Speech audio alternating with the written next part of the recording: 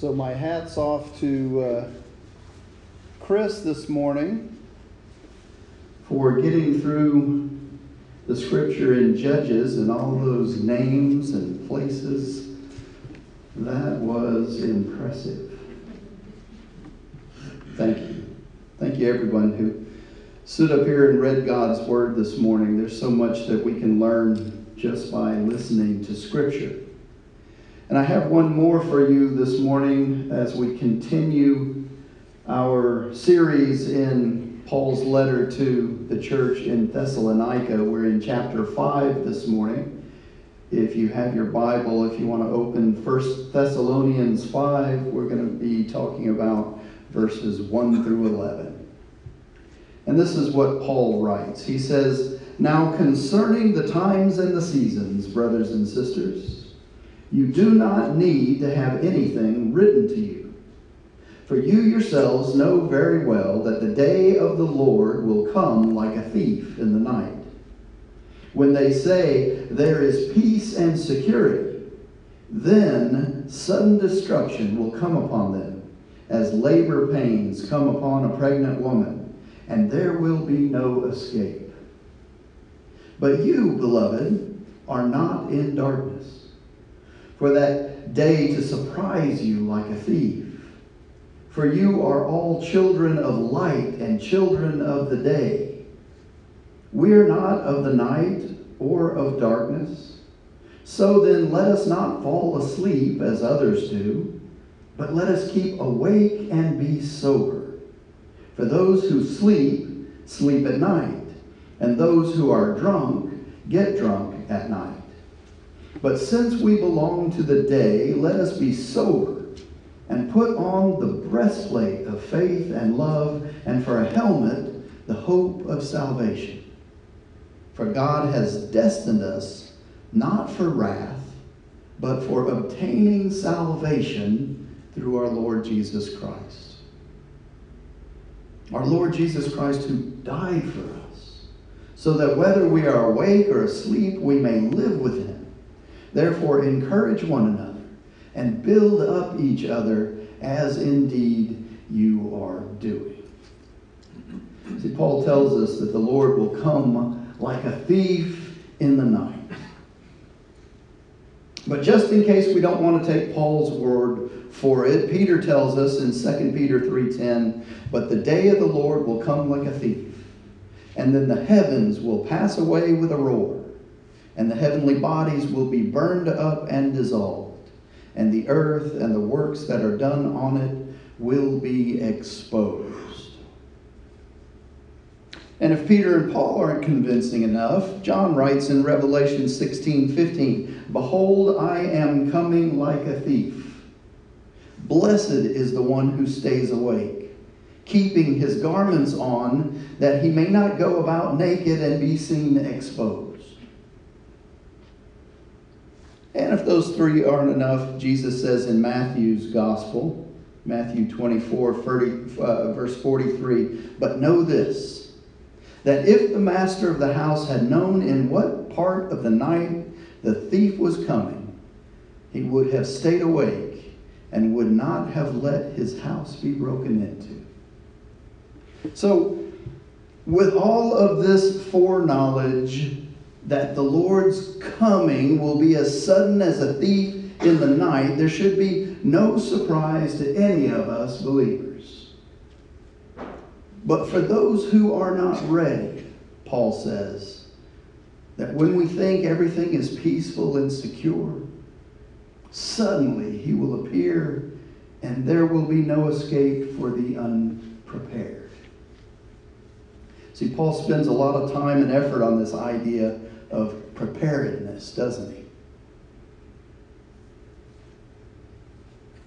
Preparedness. He doesn't want any of us to be caught napping, to be caught unaware.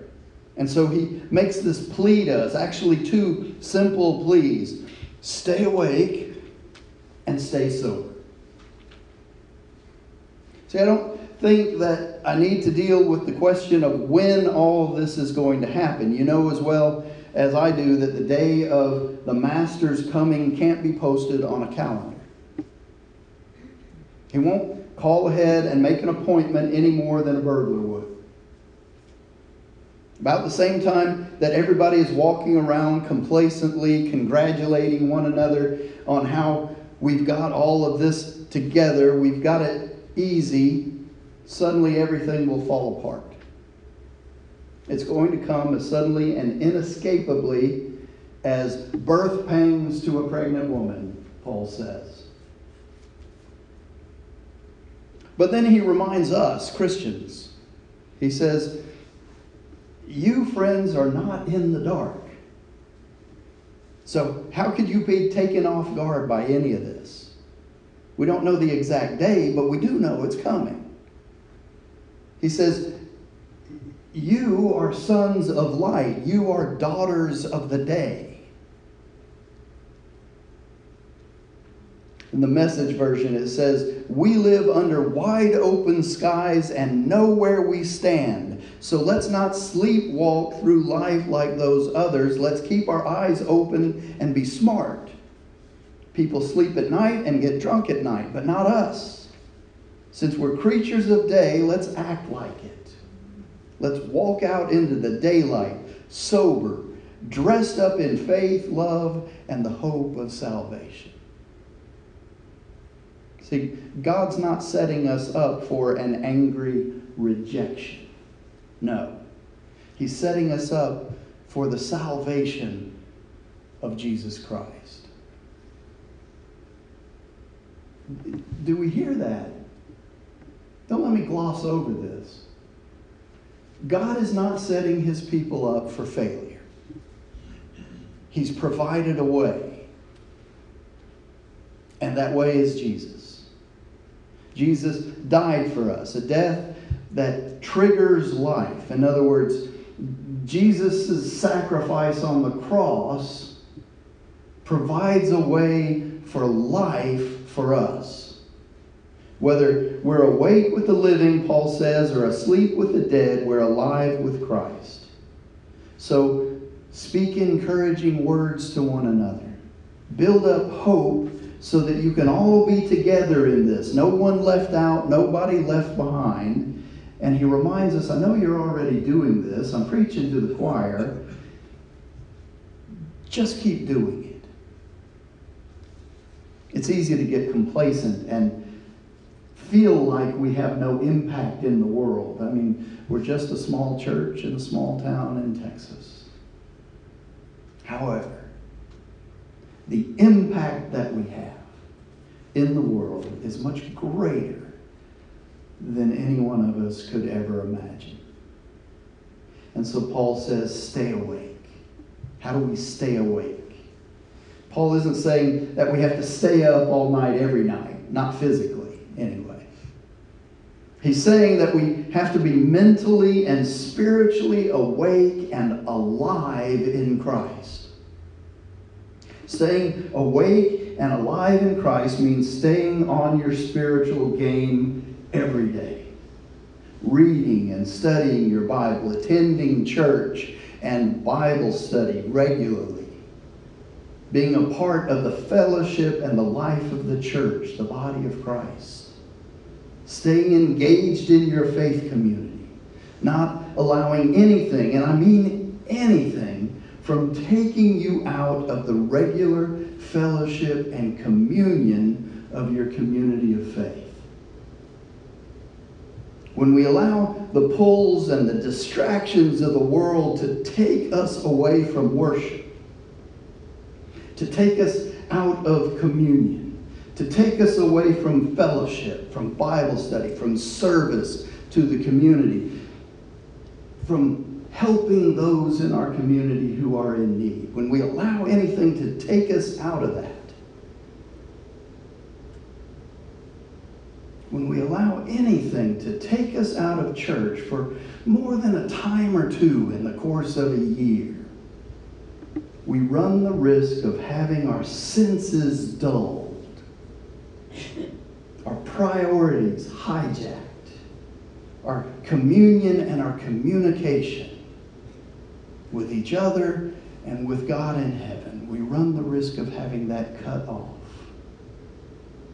Because we are called, believe it or not, to be Christians in community.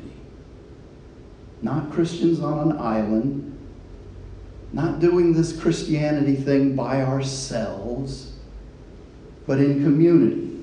Anything else is liable to lull us into sleep, into a false sense of security that all is right in the world that we exist, which is a lie from the pit of hell. The powers and the principalities of this dark age want you to feel complacent. There's no hurry. There's plenty of time to get right with God. There's plenty of time to get a relationship with Jesus. Let's just live now. They want you to be distracted. They want you to separate yourself from the flock so that they can devour you like a wolf. They want to cull you from the safety of the herd, just like a gazelle, and then spring on you and destroy you like a hungry lion. And so Paul reminds us, stay awake, stay alert, stay focused, stay connected and involved with your church family, with your community of faith.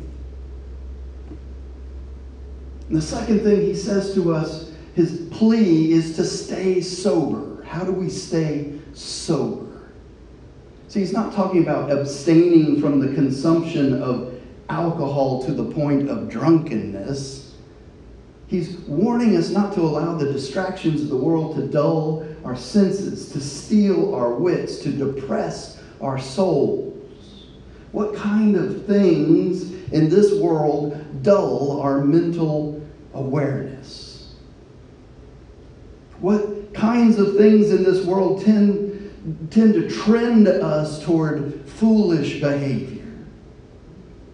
What kinds of things in this fallen, broken world depress our spirits, our souls?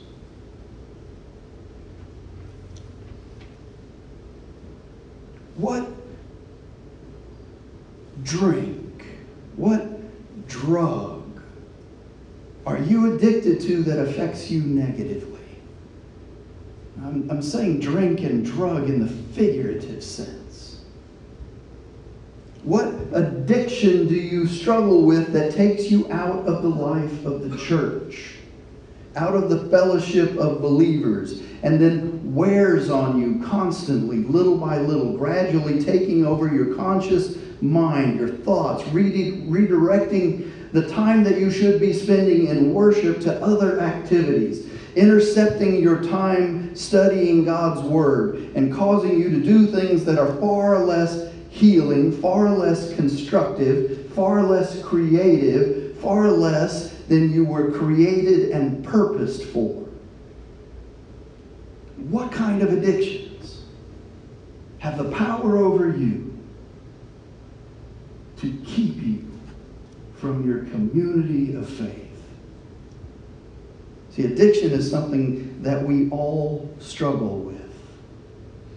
All of us are addicts when we look for our satisfaction from anything other than whatever is true, whatever is noble, whatever is right, whatever is pure, whatever is lovely, whatever is admirable, whatever is excellent, whatever is praiseworthy. If we look for our satisfaction in anything other than these things,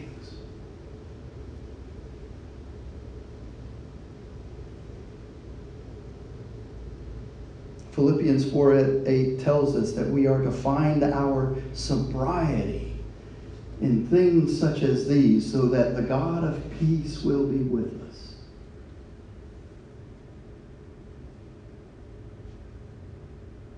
And so instead of continuing on in our addiction, what we need to do is have a new dedication.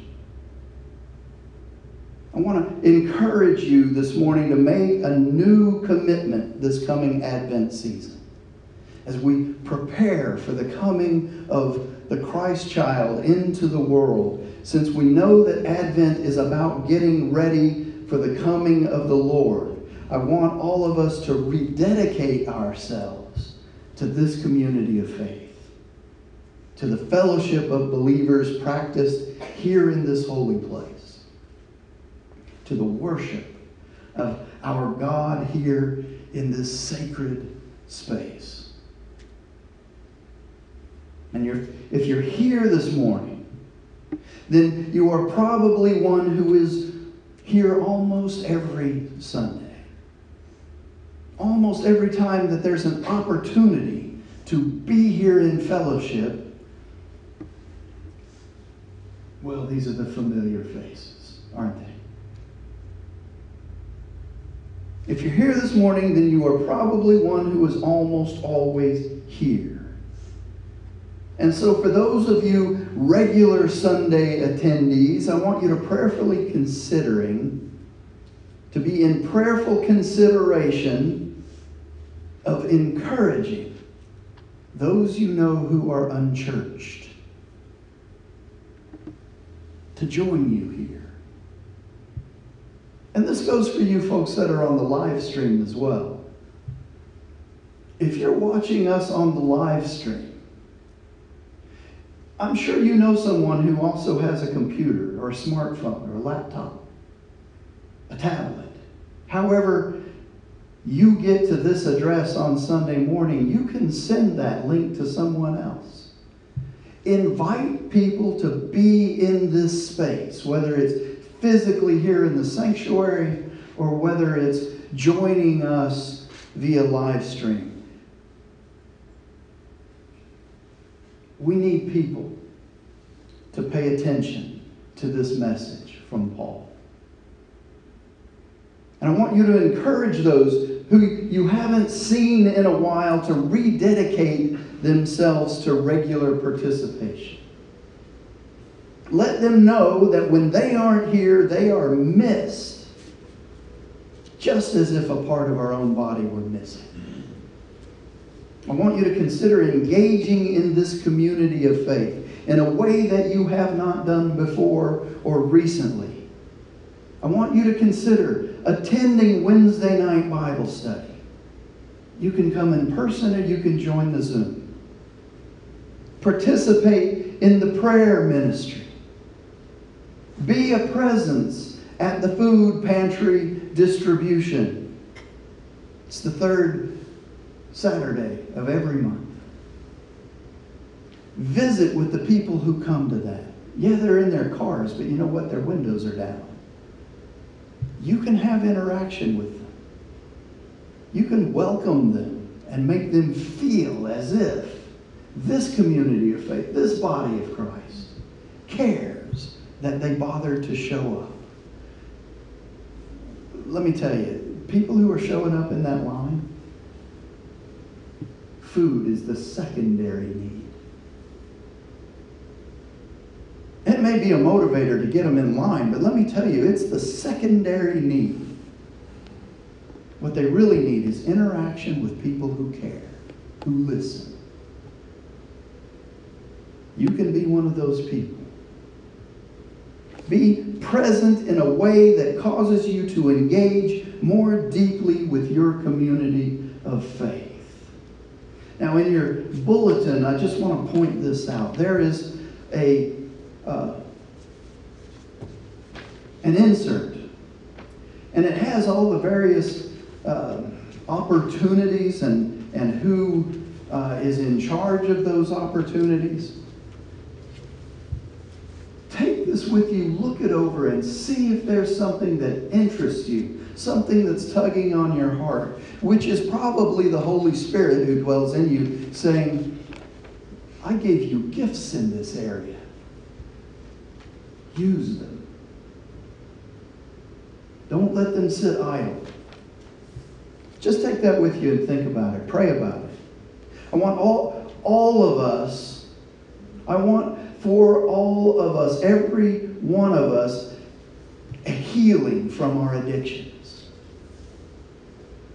By turning away from those things and turning to a new dedication to the life of the body of Christ.